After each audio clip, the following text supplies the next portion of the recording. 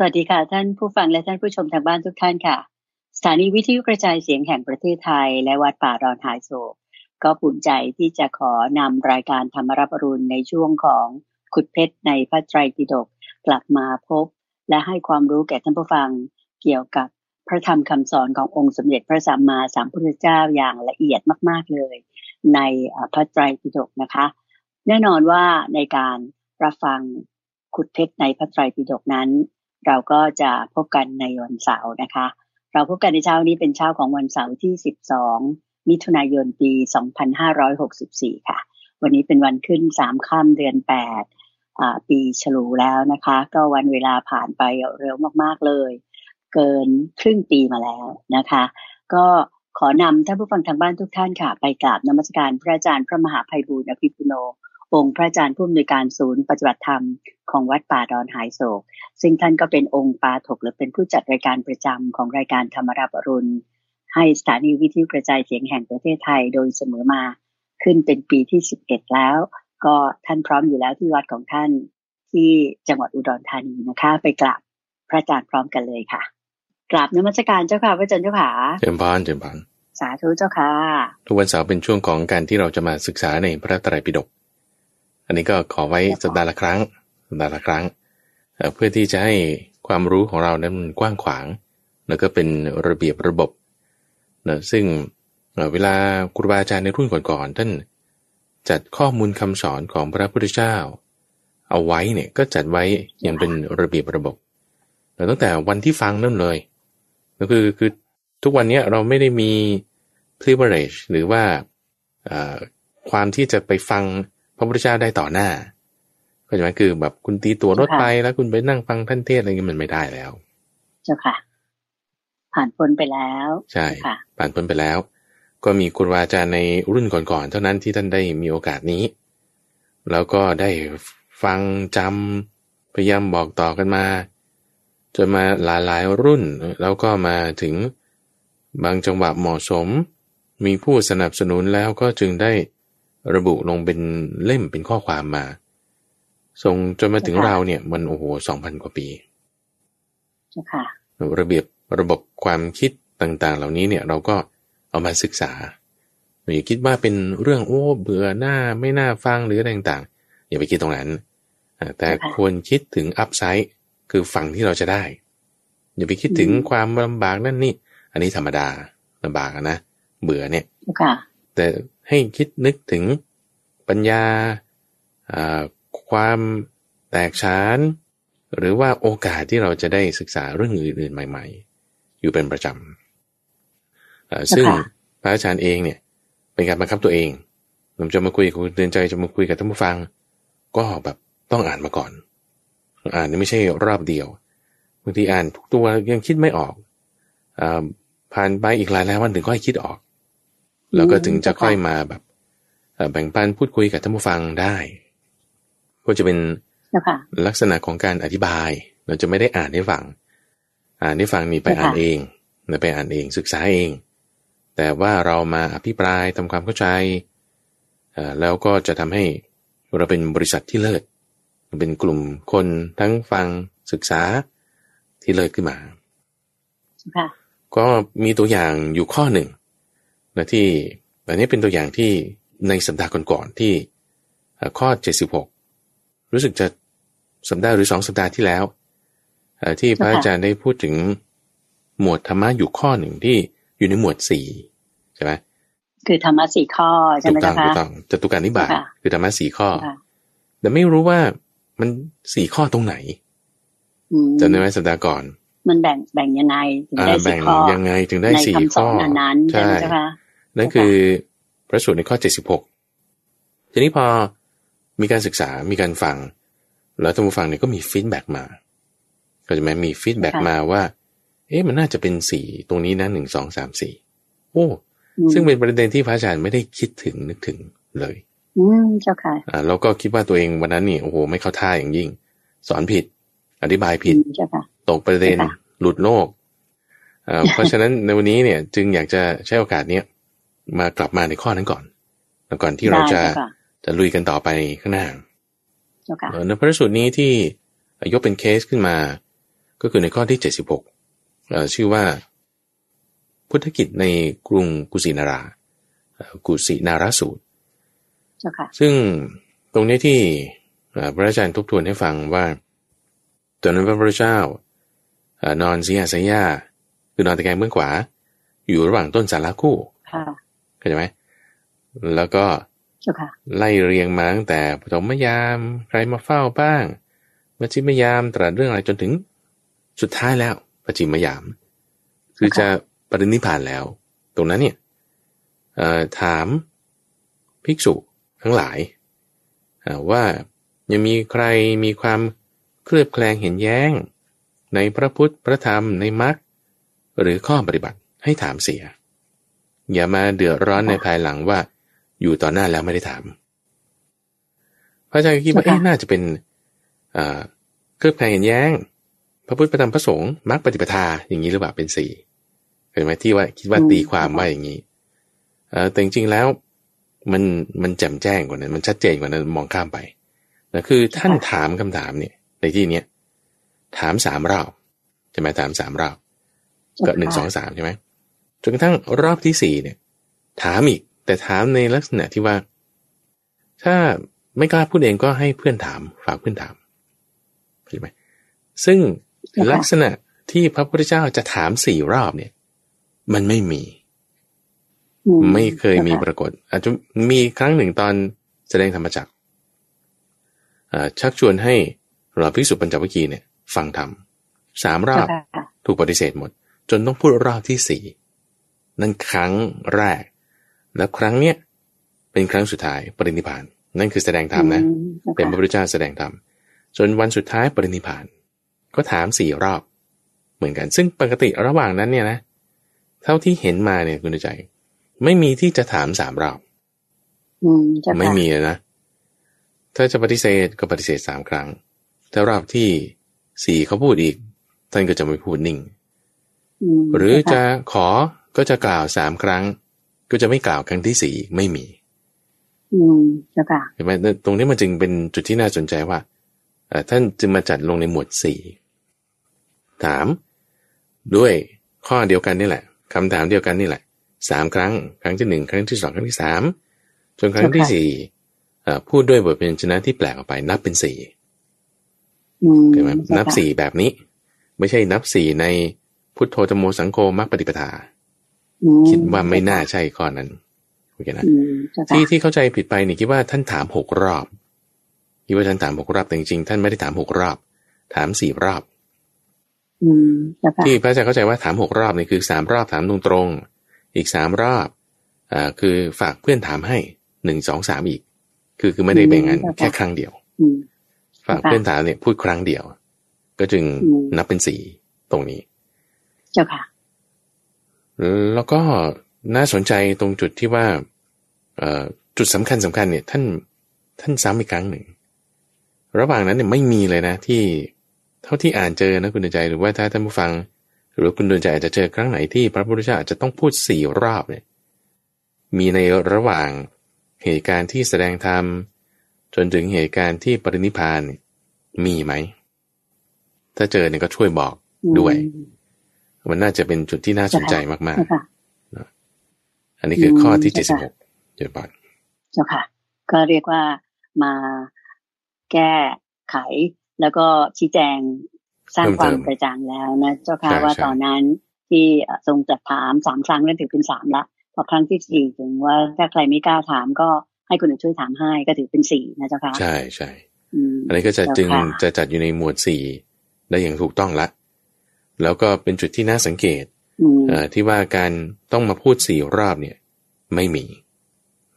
แค่ครั้งนี้แล้วเท่าที่พระอาจารย์จำได้ก็คือตอนแสดงธรรมมีแค่นั้นครั้งแรกถูกไหมเจ้าค่ะนี่คือเป็นความงดงามมากตอนเปิดใช่ไหมแล้วก็ตอนปิดเจ้าค่ะแล้วก็ระหว่างนั้นเนี่ยไม่มีเจ้าค่ะสาธุเจ้าค่ะวันนี้เราก็มาต่อถูกไหมเจ้าค่ะพระอาจารย์เจ้าค่ะใช่วันนี้เราก็มาต่อเมื่อสักครู่นี้ก็จะเป็นข้อที่46ทบทวนกันนิดหนึ่งเนาะที่มาแก้ไขวันนี้ก็จะอยู่ในหมวดที่ว่าด้วยอสุรสูตรอสุรวรรคเนาะในวรรคซึ่งสัปดาห์ที่แล้วเนี่ยเราพูดถึง อสูรกับเทวดาที่เป็นบริวารกันอย่างนี้นะในวันนี้เราก็จะมาต่อในข้อที่95การเปรียบเทียบในข้อนี้ท่านจะอธิบายเป็นซีรีส์กันไปไล่มาตั้งแต่ข้อที่95 96 97แล้วก็98แล้วก็99ด้วยทั้งหมด5นัยยะในหัวข้อที่เหมือนกันในหัวข้อที่เหมือนกันที่ท่านยกขึ้นก็คือว่าด้วยเอาการปฏิบัติเพื่อตนเองหรือเพื่อผู้อื่นมาจับคู่กัน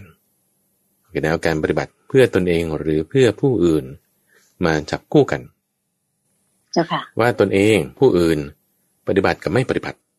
โอเคนะตนเองกับผู้อื่นปฏิบัติกับไม่ปฏิบัติเพราะฉะนั้นการจับคู่เนี่ยมันก็จะเริ่มได้จากว่าไม่ปฏิบัติเพื่อตัวเองไม่ปฏิบัติเพื่อผู้อื่นโอเคนะที่สองก็คือตัวเองเนี่ยไม่แต่ผู้อื่นเนี่ยปฏิบัติอยู่จับคู่นี้ถ้ามีคู่ที่สามก็คือสลับกันปฏิบัติเพื่อตนเองแต่ไม่ปฏิบัติเกื้อกูลเพื่อผู้อื่นแล้วก็ที่สี่ก็คือทั้งสองอย่างโอเคนะเอาสองตัวแปรนั่นคือการปฏิบัติเกื้อกูลเพื่อตนเองการปฏิบัติเกื้อกูลเพื่อผู้อื่นประกอบกับการทำหรือไม่ทำอย่างนั้นมาประกอบกันได้สี่คู่ในคน4ประเภทในคน4ประเภทนี้ก็อธิบายเราไล่ไปตั้งแต่ข้อ95ถึง99ทั้งหมด5นัยยะด้วยกันเจ้าค่ะโดยอธิบายไว้อย่างนี้อันนี้คือพระอาจารย์จะรวบไปเลยนะคุณใจเนาะโดยในข้อที่95อุปมาแรกเปรียบไว้เหมือนกับคนที่ไม่ปฏิบัติเพื่อทั้งสองฝ่ายเลยไม่เกื้อกูลเพื่อตนเองกับผู้อื่นเนี่ยนะเดี๋ยวจะมาอธิบายว่าหมายความว่าไงท่านเปรียบเทียบไว้อย่างนี้บอกว่าเหมือนไม้ที่อยู่ในป่าแล้วก็ติดไฟสองข้างไฟมันลุกอยู่สองข้างตรงกลางเนี่ยก็เปื้อนอุจจาระด้วยตรงกลางนี่ก็เปื้อนอุจจาระด้วยลักษณะไม้ที่จะจับตรงปลายก็ไม่ได้จะจับตรงกลางมันก็เลอะมือจับตรงปลายก็ไหม้มือใช่ไหมลวกมือจับตรงกลางก็เลอะมือคือไม่มีประโยชน์ทั้งสองอย่างเลยโอเคอันนี้คืออุปมาเอาแล้วยังไงถึงเรียกว่าการปฏิบัติเกื้อกูลเพื่อตนเองหรือผู้อื่นหรือไม่ปฏิบัติเพื่อเกื้อกูลตนเองผู้อื่นเป็นยังไงเดี๋ยวจะอธิบายนะอยากจะไล่เรียงในระยะแรกนี้ก่อนว่าท่านบอกถึงว่าถ้าเราไม่ปฏิบัติเกื้อกูลเพื่อตนเองนะแต่ปฏิบัติเกื้อกูลเพื่อคนอื่นนะคุณใจลำดับให้ถูกนะสมมติเราไม่ทำให้ตัวเองใช่ปะแต่เราทำให้คนอื่นอันนี้มันยังดีกว่าไม่ทำทั้งสองฝ่ายถูกปะอันนี้ make sense คิดว่าคงจะเข้าใจแต่ว่าที่ถัดมาก็คือว่าท่านบอกว่าแต่ถ้าคุณปฏิบัติเกื้อกูลเพื่อตนเองนะแล้วคุณไม่ปฏิบัติเกื้อกูลเพื่อคนอื่นเนี่ยยังดีกว่าพวกที่สองนั่นนะที่ว่าปฏิบัติเพื่อคนอื่นแต่ไม่ปฏิบัติเพื่อตัวเองเจ้าค่ะเหมือนกับเห็นว่าตัวเองน่าจะมีความสำคัญกว่า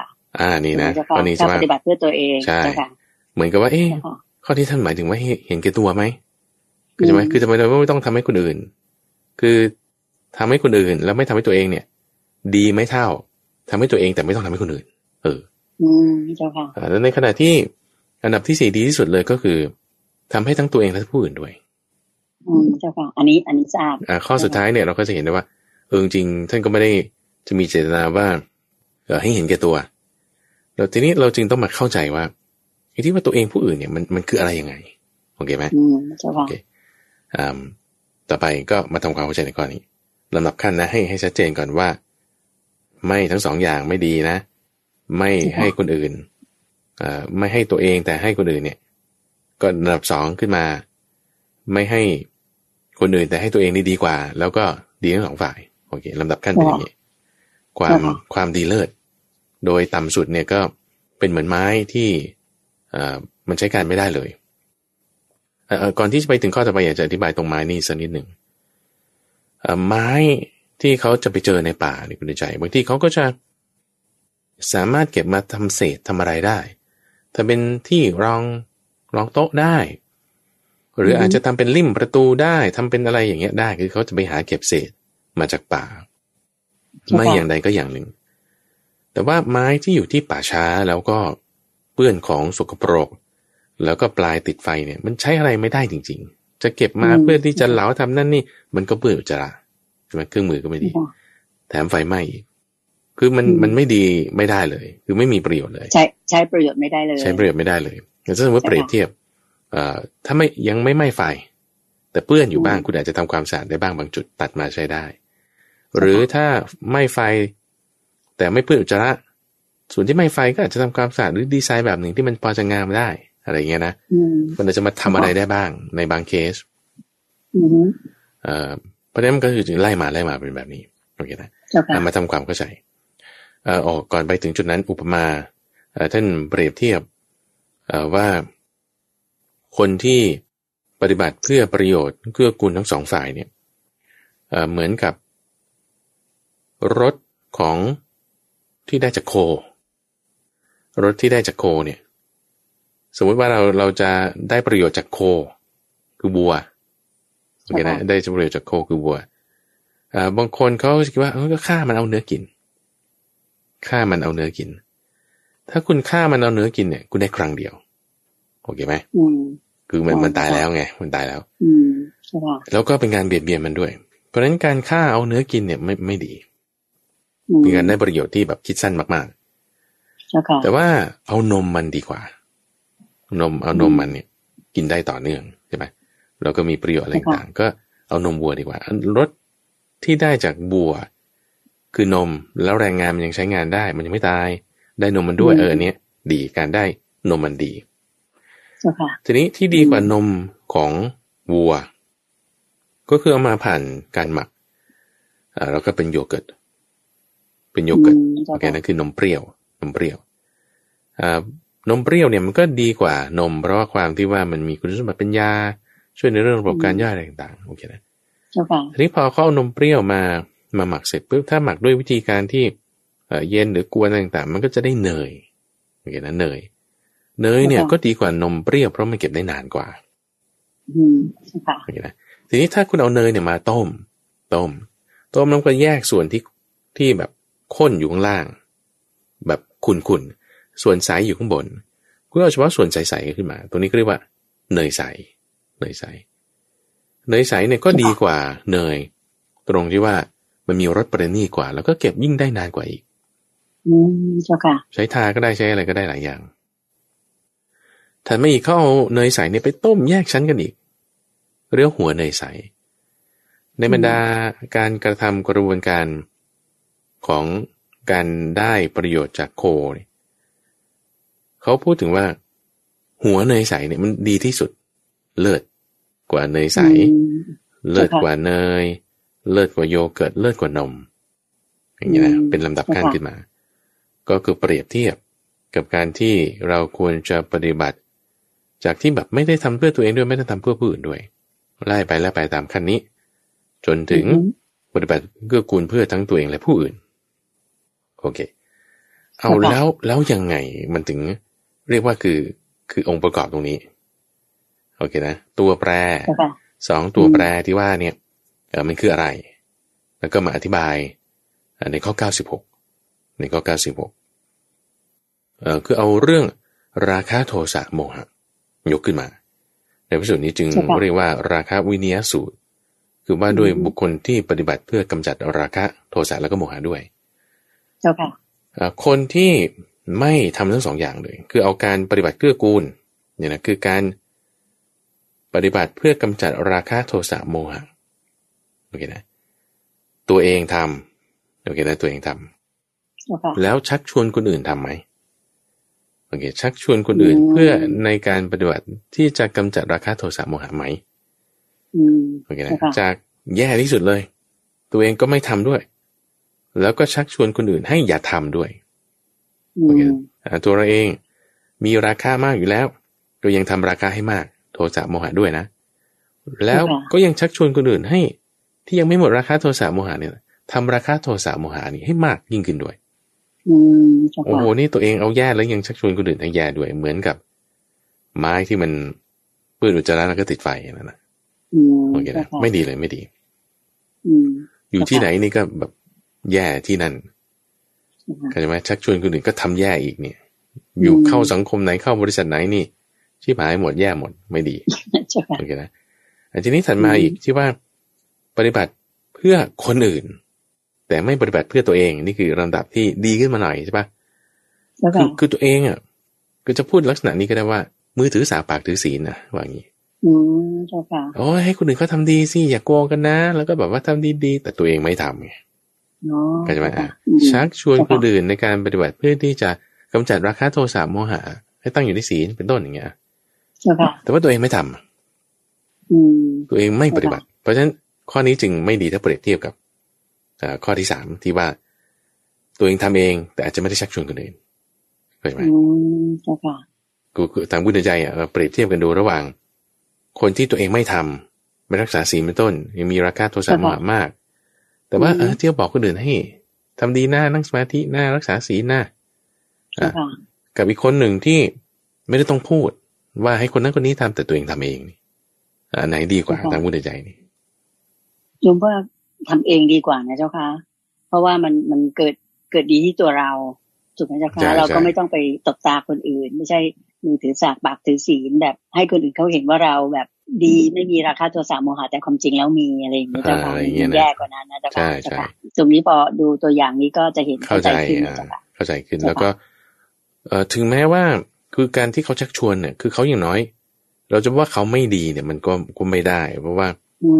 คือมันก็ยังดีกว่าที่ไม่ชวนกันเลยไม่เตือนกันเลยคืออย่างน้อยก็ยังรู้อะไรผิดอะไรถูกใช่ไหมล่ะส่วนดีมีอยู่น้อยหน่อยก็จริงแต่มีแต่ส่วนที่ไม่ดีก็มีมากหมายถึงว่าคุณสามารถพัฒนาให้ดียิ่งขึ้นได้เพราะฉะนั้นตัวเองก็ทำด้วยเนี่ยมันจะเป็นโอกาสในการพัฒนาของเราคนเราเนี่ยมักจะมองแต่ส่วนที่ไม่ดีไงเห็นคนนี้ไม่ดีก็คิดว่า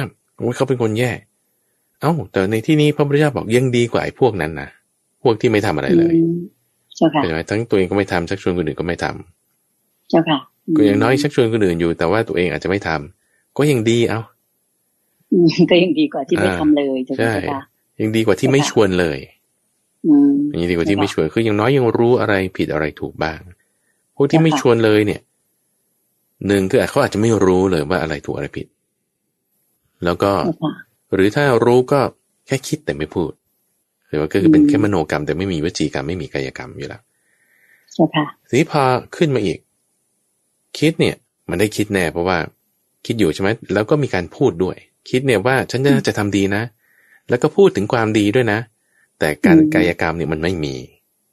เคยไหมมีแต่พูดก็ยังมีสองส่วนไงก็ยังดีถูกปะยังดีกว่าไม่มีอะไรเลยจนกระทั่งว่าตัวเองทำด้วยแล้วก็ชักชวนคนอื่นทำด้วยขึ้นมาในขั้นที่สี่อันนี้ก็จะดีขึ้นมาในระยะที่สองนี้ก็จะพูดถึงราคะโทสะแล้วก็โมหะในการทำเองแล้วก็คนอื่นทำโอเคนะในระยะที่สองข้อ96โอเคถ้ามาในระยะที่สามเนี่ยได้แบ่งเป็นสองส่วนแต่ว่าเอาเรื่องการตรัสรู้ของตัวเองแล้วก็การบอกสอนคนอื่นมาใส่ด้วยกันโดยยังไงเจ้าค่ะอาจารย์โดยการตรัสรู้หรือว่ารู้ธรรมด้วยตัวเองเนี่ยท่านบอกไว้อย่างนี้บอกว่าถ้าปฏิบัติเกื้อกูลเพื่อตัวเองนะก็คือว่าได้ฟังธรรมแล้วรู้ธรรมได้เร็วจับฉวยได้ไวในกุศลธรรมทั้งหลายทรงจำไว้ได้แล้วพิจารณาสมควรแก่ธรรมพิจารณาสมควรแก่ธรรมรู้อรรถะรู้ธรรมะแล้วปฏิบัติทำสมควรแก่ธรรมนี่คือทำเพื่อตัวเองโอเคเจ้าค่ะส่วนทำเพื่อผู้อื่นเอาเรื่องการบอกสอนว่ามีวาจางามสามารถใช้ถ้อยคำได้ดีเป็นคำสละสลวยไม่หยาบคายพูดให้คนฟังเนี่ยสามารถมีความร่าเริงมีกำลังใจในการนำเอาธรรมะไปปฏิบัติฟังแล้วแบบมีกำลังใจได้นี่คือเพื่อผู้อื่นทีนี้เราเอาตัวแปรนี้มาปรับใช้ใส่ลงไปคือถ้าไม่เลยทั้งสองอย่างตัวเองทำก็ไม่ทำจะมาจับช่วยไม่ได้ไม่เร็วแล้วก็จะมาบอกเทศสอนอะไรก็ไม่ได้ด้วย โอเคนี่ก็ส่วนหนึ่งอันนั้นเป็นข้อแย่สุดนั่นคือข้อแย่สุดหรือบางคนเทศได้โอเคนะมีวาจาสละสวยพูดนี่ให้เห็นตามได้แต่การปฏิบัติของตัวเองเนี่ยมันไม่ได้ก้าวหน้าไปเท่าไหร่แล้วคุณรู้ข้อมูลได้ไงก็อ่านจากในตำราคัมภีร์ไงฉันก็สอนได้อย่างนี้นะอันนี้ก็จะเป็นระดับที่สองส่วนระยะที่สามคือการที่ว่าตัวเองเนี่ยทำได้ปฏิบัติธรรมสมควรแก่ทำได้รู้ข้อมูลต่างๆแล้วตัวเองปฏิบัติธรรมสมควรแก่ทำได้แม้แต่จะให้มาแจกแจงสอนพูดให้กำลังใจคนเขาเนี่ยมันไม่ทำไม่ได้ทำไม่ได้ทีนี้ถามว่าทำไมข้อนี้ถึงดีกว่าข้อก่อนเพราะว่าข้อก่อนนี่สอนคนได้นะให้เขามีกำลังใจได้แต่ตัวเองเนี่ยจะจิตสงบเนี่ยมันไม่ได้เป็นต้นเนี่ยตัวเองทำไม่ได้ใช่ค่ะก็จะต้องมาเทียบเคียงกับพุทธพจน์อีกส่วนหนึ่งนะคุณใจที่ท่านเปรียบเทียบอันนี้มาในสังยุตตนิกายพระอาจารย์ยกมาให้ฟังก่อนก็คือเปรียบเทียบกับนักแสดงกายกรรมจำเรื่องนี้ได้ไหมที่ว่าคนอยู่ข้างล่างเนาะข้างล่างคนข้างบนคนข้างบนคนให้ห้อยยืนซ้อนกันด้วยไม้ไผ่แล้วก็ทรงตัวถือฐานน้ำมันไว้คนล่างก็ต้องรักษาคนบนคนบนก็ต้องรักษาคนล่างจริงๆแล้วคือเขาก็รักษาตัวเขาเองแหละเขาก็รักษาตัวเขาเองนั่นแหละทั้งบนและล่างก็ชื่อว่ารักษาคนอื่นด้วยเช่นในการสมมติว่าถ้าเรามีธรรมะปฏิบัติธรรมะทำให้มากซึ่งธรรมะเนี่ยรักษาตัวเองอย่างเนี้ยชื่อว่ารักษาผู้อื่นด้วยเข้าใจไหมนอกจากรักษาตัวเองแล้วยังรักษาคนอื่นด้วยเพราะอะไรเพราะว่าคนที่มีธรรมะเนี่ยเขาจะไม่ได้ไปด่าว่าทำร้ายทุบตีคิดประทุษร้ายไม่มีเขาจะได้ประโยชน์ข้อนี้แน่อย่างน้อยนะอย่างน้อยแต่ประโยชน์ที่ว่าจะได้ฟังคำสอนที่ลึกซึ้งมีกำลังใจอะไรเนี่ยเขาจะไม่ได้คืออย่างน้อยยังได้แต่อาจจะได้ไม่ได้แบบว่าได้ฟังเทศอะไรเงี้ยแต่ยังได้การไม่เบียดเบียนได้เมตตาจิตได้ความรักใคร่เอ็นดูอันนี้คือได้ก็จึงดีกว่าถ้าเปรียบเทียบกับว่าสอนให้ฟังได้อย่างท่านพระอานนท์สามารถสอนลูกศิษย์จนบรรลุเป็นพระอรหันต์ไปได้หลายรูปแต่ว่าตัวท่านเองนี่ยังบรรลุไม่ได้อย่างเป็นต้นอันนี้คือเป็นประพฤติประโยชน์เกื้อกูลเพื่อคนอื่น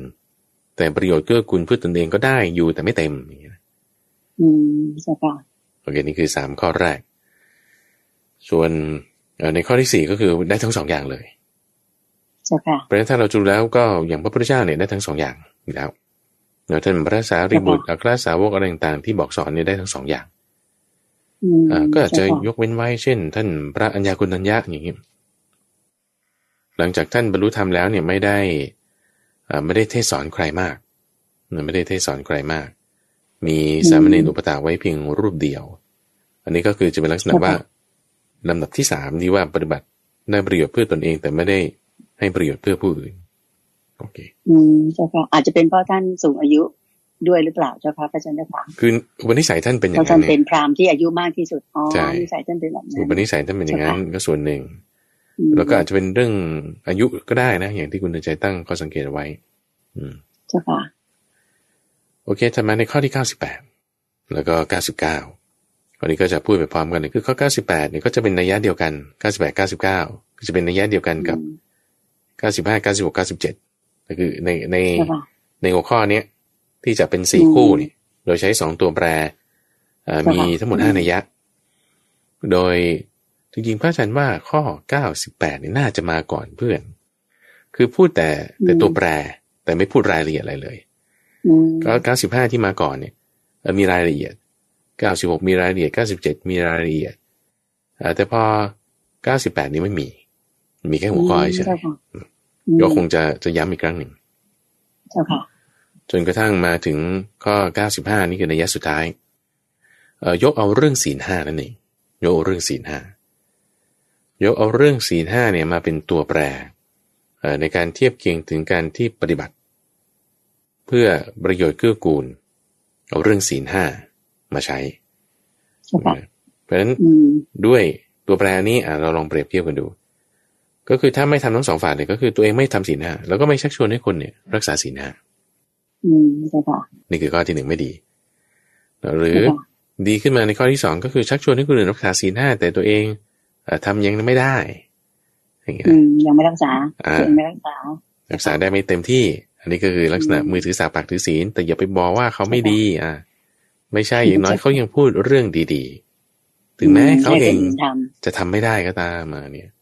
เจ้าค่ะแม้เราจะเห็นข้อดีในข้อนี้ไล่เป็นลำดับขึ้นมาเจ้าค่ะจนกระทั่งในข้อที่สามตัวเองทำได้เองดีแต่อาจจะไม่ได้ชักชวนคนอื่นก็ไม่เป็นไรก็ยังดีขึ้นอย่างนี้นะแล้วก็ข้อที่สี่นั่นก็คือทำได้ตัวเองก็ทำได้ด้วยแล้วก็ชักชวนคนอื่นให้ทำในการรักษาศีลด้วยเจ้าค่ะซึ่งอันนี้ดีที่สุดดีที่สุดใช่ดีที่สุดเจ้าค่ะในบรรดาห้าข้อนี้ในห้านัยยะนี้ทั้งห้านัยยะเนี่ยก็คือมาจบที่ข้อ99แล้วก็จบยังไม่จบวรรคยังเหลืออีกข้อหนึ่งในวรรคนี้คือข้อที่100ในทั้งห้านัยยะเนี่ยคิดว่านอกจากประเด็นที่สำคัญนะที่อยากจะไฮไลท์ก่อนที่เราจะข้ามไปก็คือว่าหนึ่งไม่ใช่ว่าคนที่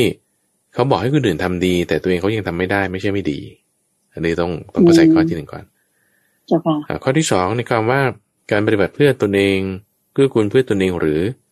ผู้อื่นเนี่ยการปฏิบัติเกื้อกูลเนี่ยก็จะมีทั้งเอาราคะโทสะโมหะมาเป็นตัว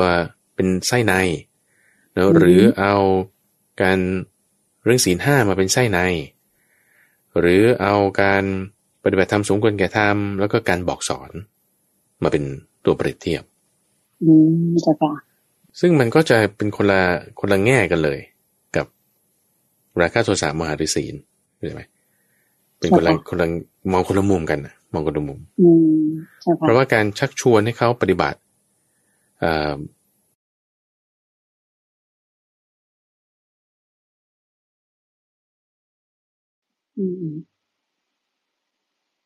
ใช่ค่ะใช่ค่ะ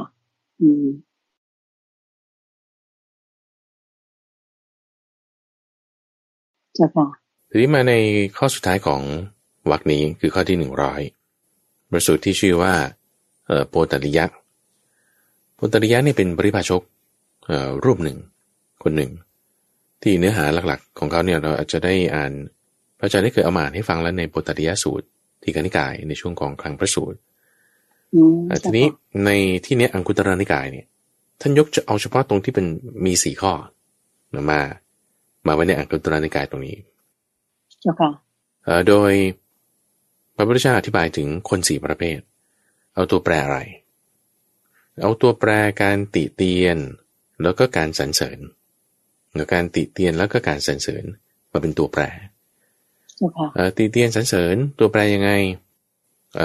ก็มาจับคู่กันเลยแต่ว่าคือสรรเสริญตามจริงแต่ไม่ติเตียนตามจริงอันนี้คือ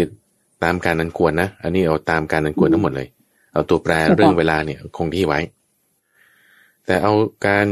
ติเตียนหรือไม่ติเตียนหรือสรรเสริญหรือไม่สรรเสริญมาจับคู่กันเพื่อเราก็จะได้4คู่โอเคนะโดยเอาเรื่องติเตียนแล้วก็ไม่สรรเสริญคู่กันเอาเรื่องไม่ติเตียนไม่สรรเสริญคู่กันเอาเรื่องที่ติเตียนแล้วก็สรรเสริญตามความเป็นจริงโดยการอันควรคู่กันแล้วก็สลับกันคือได้4คู่โอเคนะคิดว่าทางฝั่งคงเข้าใจเนาะคือจะเข้าใจทีนี้พระพุทธเจ้าพูดเรื่องนี้เพื่ออะไรก็พูดขึ้นมาเสร็จปุ๊บแล้วไงพระพุทธเจ้าก็ถามปริพาชกคนนี้ในบรรดา4พวกนี้ท่านว่าคนไหนดีกว่าเพราะว่าก่อนหน้านี้เขาพูดเรื่องอุเบกขาขึ้นมาทั้ง2คนนี้ในพระสูตรใหญ่นั้นก็จึงแบ่งคนเป็น4ประเภทแบบนี้แล้วก็โพธิริยะบอกว่าโอ้ต้องพวกที่ไม่ติเตียนตามความเป็นจริงโดยการควรแล้วก็ไม่สรรเสริญตามความเป็นจริงโดยการอันควรอันนี้ต้องดีกว่าสิเอ้าทำไมว่างั้นเพราะเขามีอุเบกขาอย่างสมมุตินะเช่นว่าคนทำดีเราก็ไม่ได้ชมคนทำชั่วเราก็ไม่ว่าโอเคนะนี่คือไม่ติเตียนเวลาเขาทำไม่ดีใช่ไหมจริงๆนะคือสมมติว่าถ้าทำไม่ดีจริงๆแล้วเราก็จริงๆแล้วเวลาเหมาะสมไม่ติเตียนหรอกไม่ว่าเขานี่คือไม่ติเตียนตามการอันควรโดยความเป็นจริง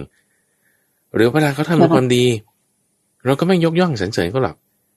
ถึงแม้ว่ามันจะเป็นเรื่องที่เขาทำจริงๆหรือว่าจะเหมาะสมด้วยเวลาด้วยก็ตามก็ไม่สรรเสริญตามความเป็นจริงโดยการอันควรไม่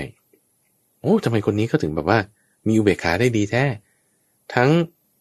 ยินดีก็ไม่ว่ายินร้ายก็ไม่พูดอย่างเงี้ยนะ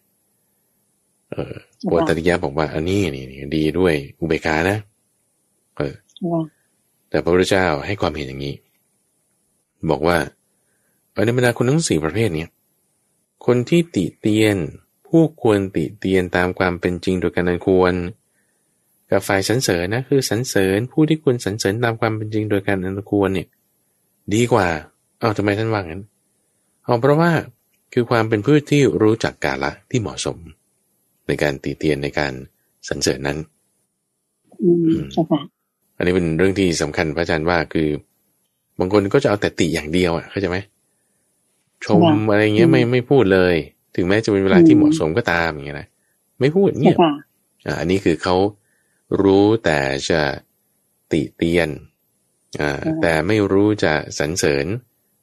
ตามความเป็นจริงโดยการอันควรแต่ไม่เป็นหรือบางคนก็จะยกย่องอย่างเดียวคือลักษณะแบบอวยไปเรื่อยๆอวยไปเรื่อยซึ่งแต่ว่าไอการอวยเนี่ยมันจะให้น้ำหนักไปในทางว่ามันเป็นเรื่องไม่จริงเข้าใจไหมใช่ค่ะเป็นเรื่องสรรเสริญโดยไม่เป็นจริงแล้วก็ไม่ใช่การที่คุณจะมายกย่องแต่คุณก็ยังอวยอันนี้ละด้วยสรรเสริญบุคคลที่ไม่ควรสรรเสริญอย่างเงี้ยนะสรรเสริญบุคคลที่ไม่ควรสรรเสริญโดยไม่เป็นจริงแล้วก็ไม่ถูกเวลาอันนี้ก็แย่ใช่ไหมล่ะใช่ค่ะแย่สุดหรือติเตียนคนที่ไม่ควรติเตียนโดยไม่ใช่เรื่องจริงแล้วก็ผิดเวลาอีกนี่ก็แย่อีกเหมือนกันใช่ค่ะนี่ก็แย่อีกเหมือนกันเพราะฉะนั้นโพธิตยะนี่เขามองมุมนี้ว่าก็คือว่างั้นไม่ทำทั้งสองอย่างแต่พระพุทธเจ้าเนี่ยเอาตรงทางสายกลางที่พระอาจารย์คิดว่าตรงนี้เป็นทางสายกลางต้องจริงนะตามความเป็นจริงโดยการอันควรแล้วบุคคลนั้นเนี่ยเป็นบุคคลที่ควรติเตียนหรือเป็นบุคคลที่ควรสรรเสริญอยู่แล้วตามความเป็นจริงนั้นแล้วคุณทำตามนั้นอย่างคนที่ควรสรรเสริญอย่างเช่นถ้าเราเปรียบเทียบกับคุณใจอย่างพระพุทธเจ้าอย่างเงี้ยถามคุณใจอย่างเงี้ยว่าพระพุทธเจ้าเนี่ยเป็นบุคคลที่ควรยกย่องหรือเป็นบุคคลที่ควรติเตียนเป็นบุคคลที่ควรยกย่องแน่นอนอยู่แล้วใช่ไหมท่านโปรดสัตว์ทีนี้บางคนก็ยังหาเรื่องติเตียน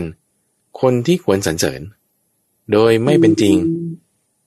ต่อให้ถูกการก็ตามก็ยังมีใช่ไหมล่ะมีนะโอเคคือท่านก็ยังโดนติเตียนอยู่ทีนี้บุคคลที่ควรจะถูกติเตียนหน่วยอย่างเช่นคนที่ปฏิบัติไม่ดีปฏิบัติไม่ชอบโอเคนะนี่คือคนที่ควรถูกติเตียนใช่ไหมแต่ถ้าเผื่อว่าคุณไปติเตียนเขาจริงแต่ว่าผิดเวลามันก็ไม่เหมาะสมอีกด้วยความที่ว่ามันผิดเวลาเนาะหรือคนที่ควรจะถูกติเตียนแต่ว่าดันยกเรื่องไม่จริงเข้าใจไหมเช่นใช่ยุคนนี้เขาทำไม่ดีอยู่แต่ว่าความไม่ดีของเขาเนี่ยอาจจะแบบมีส่วนหนึ่งแต่หมอนี่จะไปติเตียนเนี่ยยกมา10 ส่วนซึ่งไม่จริง7 ส่วนจริงแค่3อย่างนี้เป็นต้นนี่อันนี้ก็ไม่ถูกอันนี้ก็ไม่ดีอีกไงไม่ดีต่อให้เขาเปิดโอกาสให้ติเตียนได้ตามการเวลาที่เหมาะสมแต่นั้นเอาเรื่องไม่จริง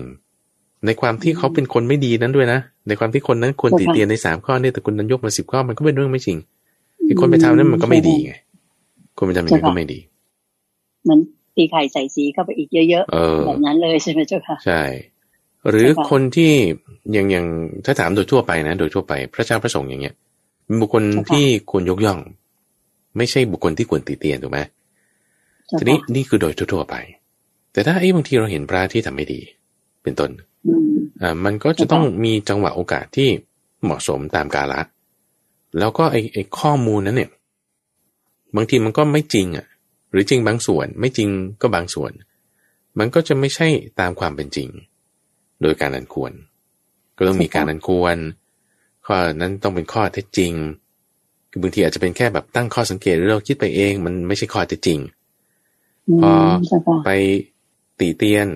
ผู้ควรสรรเสริญโดยไม่เป็นจริงโดยไม่ใช่การอันควรคนที่ทำอย่างนั้นมันก็ไม่ดีเข้าใจไหม เพราะฉะนั้นเราก็ต้องสืบหาข้อเท็จจริงทำในเวลาที่เหมาะสมในบุคคลที่เขาเป็นยังไงถึงจะเหมาะสมใช่ค่ะโอเคอันนี้คือข้อที่ของจตุการนิบาตก็จะจบก็เอาวรรคที่ว่าด้วยอสูรจบวรรคที่ว่าด้วยอสูรข้อที่100ใช่ไหมใช่ค่ะโอเคต่อมาเราก็จะมาถึงใน50สูตรสุดท้ายแล้วอันนี้คือเมื่อสักครู่ข้อ100ใช่ไหมก็คือ50สูตรแรก50สูตร2ต่อไปก็จะเป็น50สูตรสุดท้ายแต่มันจะไม่ท้ายหรอกท้ายถูกไหมเจ้าค่ะมันจะมีต่อไปอีกสักหน่อยมันจะไม่ได้แบบ150แล้วหมดเป๊ะมันก็จะไปมีเศษอยู่อีกแล้วก็จะว่ากันต่อไปในนี้ก็จะเป็นวรรคที่ชื่อว่าวราหกวรรคที่เกี่ยวกับลมวรรคที่เกี่ยวกับลมนี่ก็จะเป็นข้อที่101ลักษณะของธรรมะในหมวดนี้ตั้งแต่ข้อ101จนถึงวรรคนี้เลยนะวรรคนี้10ข้อนี่จะพูดเรื่องอริยสัจสี่การศึกษาธรรมะแล้วก็การรู้อริยสัจสี่โดยในพระสูตรแรกกับพระสูตรที่2พูดถึงเรื่องเมฆนี่เหมือนกันพูดถึงเรื่องเมฆเหมือนกันเมฆฝนเนี่ยจะมีที่แบบว่าคำรามบึมก็เรียกว่าฟ้าผ่าโอเคนะแล้วก็ฝนตกไหมเอาความที่ว่ามันส่ง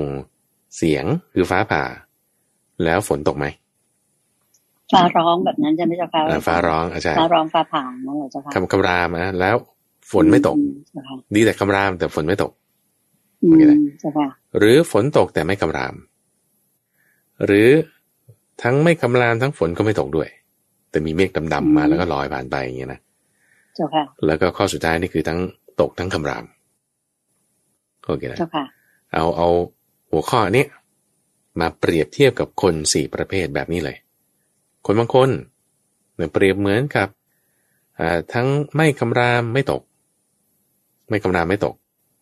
แล้วก็บางทีคำรามแต่ไม่ตก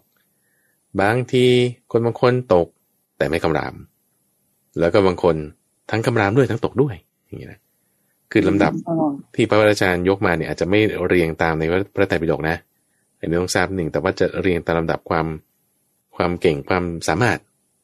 จะสลับกันจากที่เขามาในพระสูตรนี้ทีนี้ระหว่าง101กับ102เนี่ยไส้ในไม่เหมือนกันโอเคเป็นยังไงเรามาทำความเข้าใจในข้อ101นี้ก่อนที่ว่าคำรามหมายถึงฟ้าร้องคือลักษณะการพูดที่ว่าฝนตกคือลักษณะการทำใจคำนี้เจ้าค่ะที่ว่าไม่คำรามฟ้าฝนที่ไม่คำรามก็คือไม่พูดแต่ถ้าคำรามเนี่ยคือพูดแล้วตกเนี่ย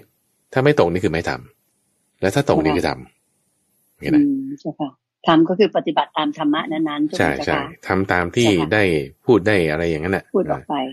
หรือทำดีทำตามธรรมะนั่นแหละเพราะฉะนั้นบางคนเนี่ยชอบพูดแต่ไม่ทำนั่นคือ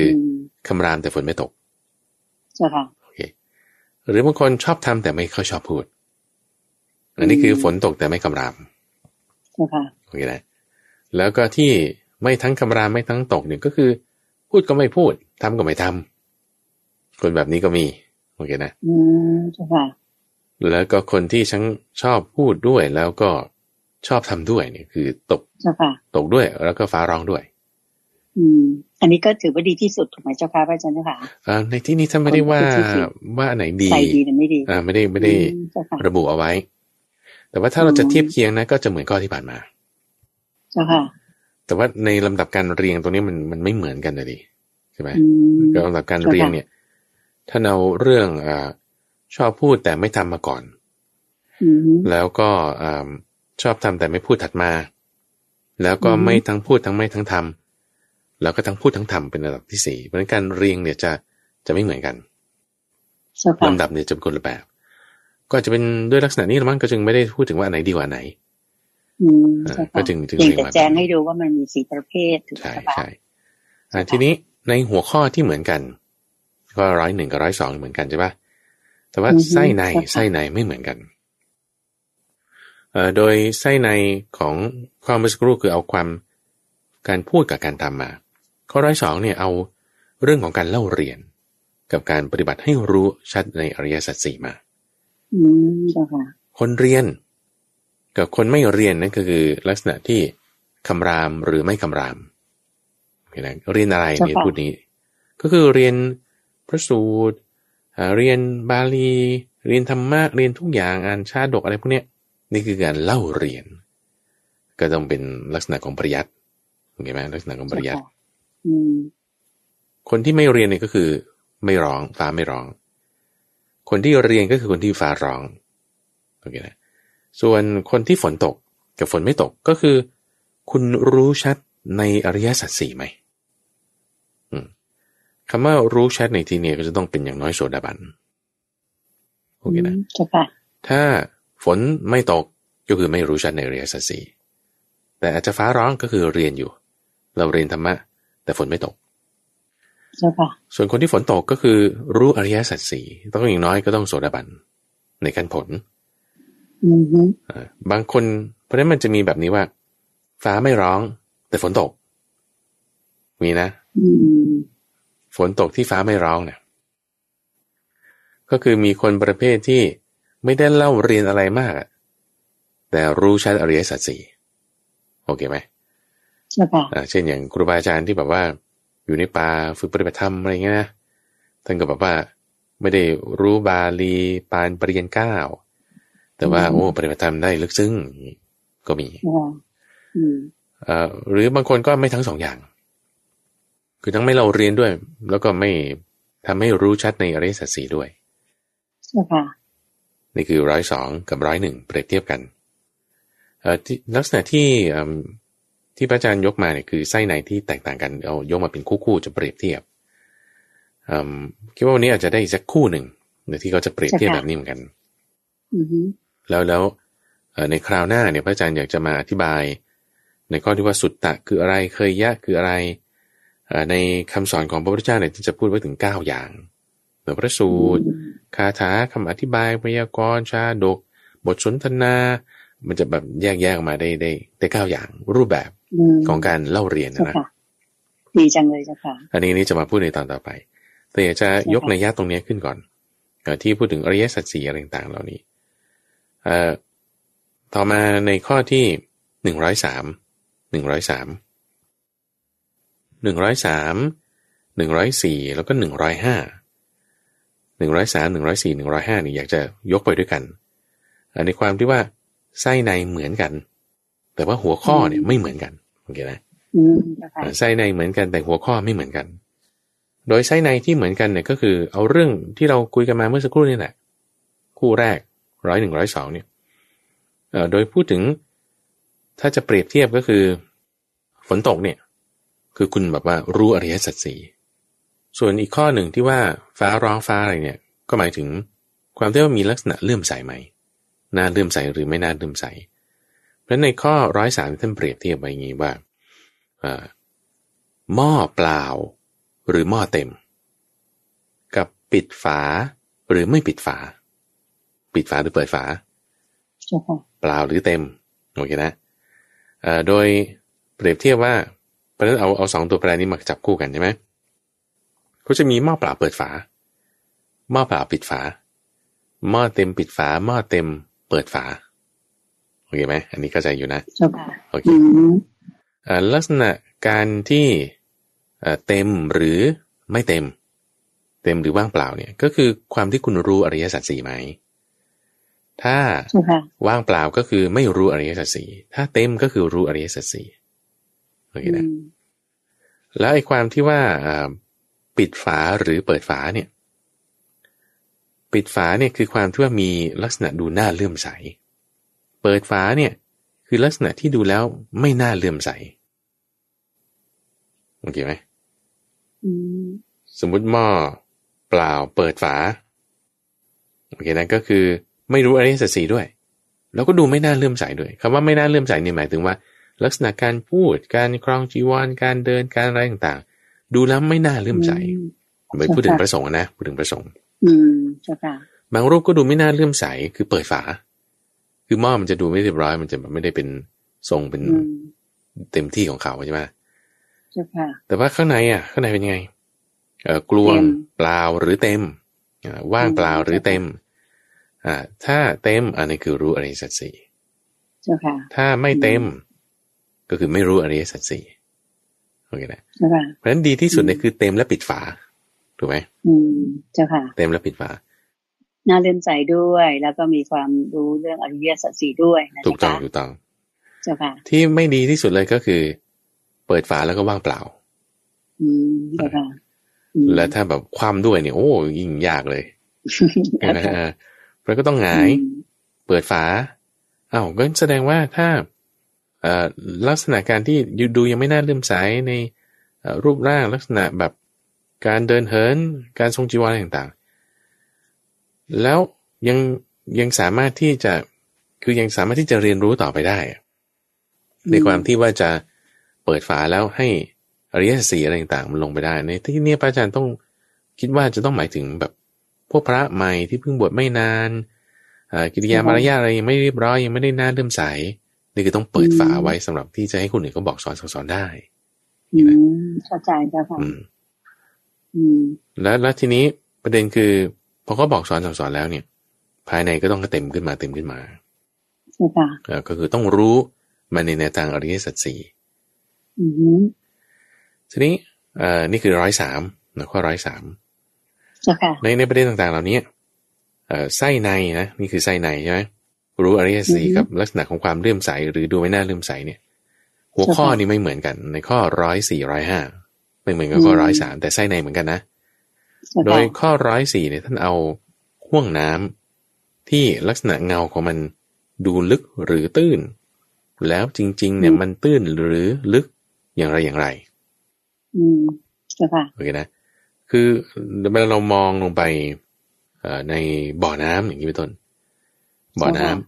ำเราจะเห็นเหมือนกับว่าถ้าบ่อน้ำมันลึกจริงๆเราก็จะเห็นว่าโอ้มันอยู่ลึกจริงๆเลยเข้าใจไหมเพราะว่ามันระดับน้ำมันอยู่ลงไปลึกนู่นเราก็จะเห็นเงาของตัวเราเนี่ยเล็กนิดเดียวสมมติเรามองลงไปเข้าใจไหมเราก็จะดูความที่มันลึกหรือตื้นเนี่ยจากเงาของน้ำคือเงาของหน้าเราที่ปรากฏอยู่บนน้ำถ้าเงามันเล็กๆนี่ก็แสดงว่ามันลึกจริงๆมันลึกถ้าเงามันไม่เล็กมันใหญ่ๆมันก็จะดูว่ามันตื้นคือเวลาเขาจะดูเงาเขาจะดูอย่างนี้ดูระดับน้ำดูไหมเจ้าค่ะดูระดับน้ำใช่ดูระดับน้ำเจ้าค่ะทีนี้เงาของน้ำเนี่ยเนื่องจากมันเป็นแสงมันหักเหบางทีด้วยความอุณหภูมิด้วยความเร็วของน้ำข้างล่างทำให้บางทีน้ำที่มันลึกจริงๆเนี่ยดูเหมือนมันตื่นเพราะเงามันใหญ่เจ้าค่ะนึกออกไหมนี่คือเปรียบเทียบกับแม่น้ำหรือว่าห่วงน้ำหรืออะไรเงี้ยนะไม่ใช่บ่อน้ำน้ำนิ่งๆนี่ไม่น่าจะมีปัญหาในบางเคสน้ำตื้นแต่เงาเนี่ยมันปรากฏเหมือนอยู่ลึกเพราะว่าหัวเราหน้าเราเวลาดูลงไปเนี่ยมันเล็กนิดเดียวก็จึงมีลักษณะว่าเงาเนี่ยดูลึกแต่จริงๆตื้นโอเคนะเจ้าค่ะก็คืออุปมานี้เลยก็จะมีการจับคู่กันว่าดูแล้วตื้นแล้วจริงๆก็ตื้นด้วยดูแล้วตื้นแล้วจริงๆก็ตื้นด้วยนั่นคือไม่รู้แล้วดูท่าทางก็ไม่น่าเริ่มใจแล้วจริงๆก็ไม่รู้อริยสัจสี่ส่วนอีกประเภทหนึ่งดูลึกแต่จริงๆตื้นคือดูเงาเนี่ยโอ้โหเล็กนิดเดียวแต่ว่าพอล้วงมือลงไปอ้าวถึงก้นแล้วอย่างเงี้ยก็คือดูหน้าเริ่มใสแต่ข้างในกลวงข้างในไม่รู้อริยสัจสี่ถัดมาก็คือดูลึกดูตื้นแต่จริงมันลึกดูตื้นแต่จริงลึกดูเห็นหน้าเราใหญ่ๆแต่ว่าพอทำไมเดินลงไปมันยิ่งลึกลงเอ้ยไม่ถึงสักทีอันนี้คือรู้อริยสัจสี่แต่อาจจะดูไม่น่าเลื่อมใสก็มีแล้วก็ในข้อสุดท้ายคือดูลึกด้วยแล้วก็ลึกจริงๆด้วยโอเคข้อนี้คือไส้ในเหมือนกันนะแต่หัวข้อยกต่างกันแล้วก็ข้อที่ไส้ในเหมือนกันหัวข้อยกต่างกันในข้อที่3อันนี้คือข้อ105ข้อ105โดยยกเอาเรื่องมะม่วงไส้ในเหมือนกันนะไส้ในเหมือนกันแต่หัวข้อไม่เหมือนกันนะถามอีกทีนึงเมื่อสักครู่หม้อใช่ไหมปิดฝาเปิดฝาถัดมาห่วงน้ำลึกหรือไม่ลึกเรื่องจริงลึกหรือไม่ แล้วอันนี้ก็คือเอามะม่วงมาช่วงนี้มันมะม่วงออกใช่ไหมล่ะคุณใจเมื่อวันก่อนเนี่ยพระอาจารย์ไปฉันมะม่วงผิวมันเขียวแต่พอปอกออกมาเอ้าทำไมมันสุกแล้วข้างในมันไม่ใช่มะม่วงดิบมันเหลืองมันสุกแล้วจนกระทั่งใช้มีดปอกเนี่ยต้องใช้มีดแบบที่ปอกมะม่วงสุกนะไม่ใช่มีดแบบปอกมะม่วงดิบเจ้าค่ะท่านก็จึงแบ่งมะม่วงเนี่ยเป็น4ประเภทนี้เอาดูที่ผิวมันกับความสุกหรือความดิบของมันจริงๆเป็นยังไงเนาะว่ามะม่วงดิบแต่ผิวสุกผิวสุกแต่จริงๆข้างในมันยังดิบอยู่อย่างมะม่วงแอปเปิ้ลที่ว่าผิวมันจะแดงๆดูเหมือนไม่น่าจะสุกโอ้ยแต่จับเข้าไปเนี่ยมันแข็งโป๊กเลยเปรี้ยวจี๊ดเพราะมันยังไม่สุกอย่างเงี้ยดูดิบดูสุกแต่ข้างในมันยังดิบอยู่ก็มีเนาะก็สลับกันอย่างนี้แหละดูดิบแล้วก็ดิบดูสุกแต่ว่าข้างในดิบดูดิบแต่ข้างในสุกแล้วก็ดูสุกข้างในสุกแล้วประเทศไทยนะคุณใจเป็นประเทศที่พระอาจารย์คิดว่าคือเขาเอามะม่วงดิบมากินอ่ะ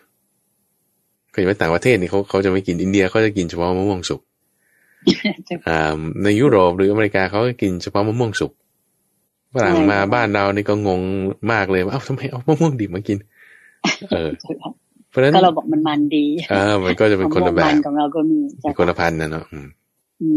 ก็ด้วยตามนัยยะนี้ความดูแล้วผิวมันดิบหรือสุกก็คือดิบก็คือดูลักษณะไม่น่าเลื่อมใสถ้าผิวดูสุกก็คือลักษณะดูน่าเลื่อมใสจากท่าทางอะไรต่างๆแล้วจริงๆมันสุกหรือมันดิบกันแน่แล้วก็คือดูที่ความที่รู้อริยสัจสี่หรือไม่จะดูรู้อริยสัจสี่หรือไม่และนี่คือจะดีที่สุดก็คือดูผิวก็สุกและข้างในก็สุกจริงๆคือรู้จริงๆถูกไหมเจ้าค่ะใช่ถูกต้องทีนี้ในวรรคนี้เนี่ยก็จะมีลักษณะการเปรียบเทียบแบบนี้แหละแต่คิดว่าจะพอเท่านี้ก่อนเพื่อว่านัยยะมันจะมีความแตกต่างกันไปจะเหมือนเดิมบ้างแตกต่างกันบ้างจะค่อยมาอธิบายทีนี้ตรงนี้ทำให้เราเห็นถึงความที่ว่าบางทีเราก็ไม่ได้ดูภายนอกได้อย่างเดียวนะเมฆฝนมาบางทีเหมือนฝนจะตกเก็บผ้าอะไรเรียบร้อยแต่ไม่ตกอย่างเงี้ยก็มีเพราะฉะนั้นเราจะดูภายนอกอย่างเดียวมันก็จะยากแล้วถามว่าคุณจะรู้ดูภายในได้ไงบางทีเราก็ไม่รู้ใช่ไหมมันก็เป็นเรื่องละเอียดรอบคอบก็ต้องคอยแจกแจงดูให้ดีต้องดูกันนานๆนะเจ้าค่ะเช่นบ้านเจ้าค่ะเวลาวันนี้โอ้โหแบบเกือบจะหมดลงในอีก1 นาทีข้างหน้านี้เลยนะเจ้าค่ะพระอาจารย์เจ้าค่ะก็คิดว่าถึงเวลาแล้วที่โยมจะขออนุญาตนำท่านผู้ฟังทางบ้านทุกท่านกราบขอบพระคุณและกราบนมัสการลาพระอาจารย์พระมหาไพบูลย์อภิปุโนและพระเดชพระคุณหลวงพ่อดร.สะอาดทิโตภาโสหรือท่านพระครูสิทธิประภากรท่านเจ้าอาวาสของวัดป่าดอนไหโศกเพียงแค่นี้นะเจ้าค่ะก็ขอเรียนเชิญท่านผู้ฟังตามรับฟังขุดเพชรในพระไตรปิฎกต่อในวันเสาร์หน้าทางสถานีวิทยุกระจายเสียงแห่งประเทศไทยนี้เหมือนเคยสำหรับวันนี้กราบขอบพระคุณและกราบนมัสการลาเจ้าค่ะพระอาจารย์ค่ะเจริญพรสาธุเจ้าพ่อ